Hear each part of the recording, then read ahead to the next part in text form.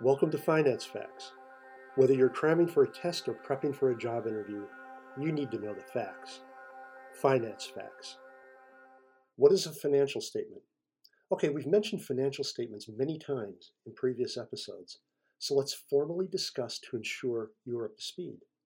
A financial statement is a formal record of the financial activities and positions of an entity. Note an entity could represent a business, person, government, or even a charity. Financial information is presented in a structured manner and in a form which is easily understood.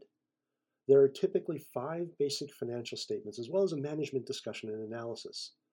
Let's talk about each. First, a balance sheet or statement of financial position, which represents a company's assets, liabilities, and owner's equity at a given point in time. Second, an income statement, also known as a profit and loss report, which reports a company's income, expenses, and profits over a stated period. Third, a statement of changes in equity, or a statement of equity, which reports the changes in equity of the company over a specific period. Fourth, a cash flow statement, which reports on a company's cash flow activities.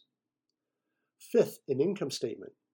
This involves other income items which were not included while determining net income.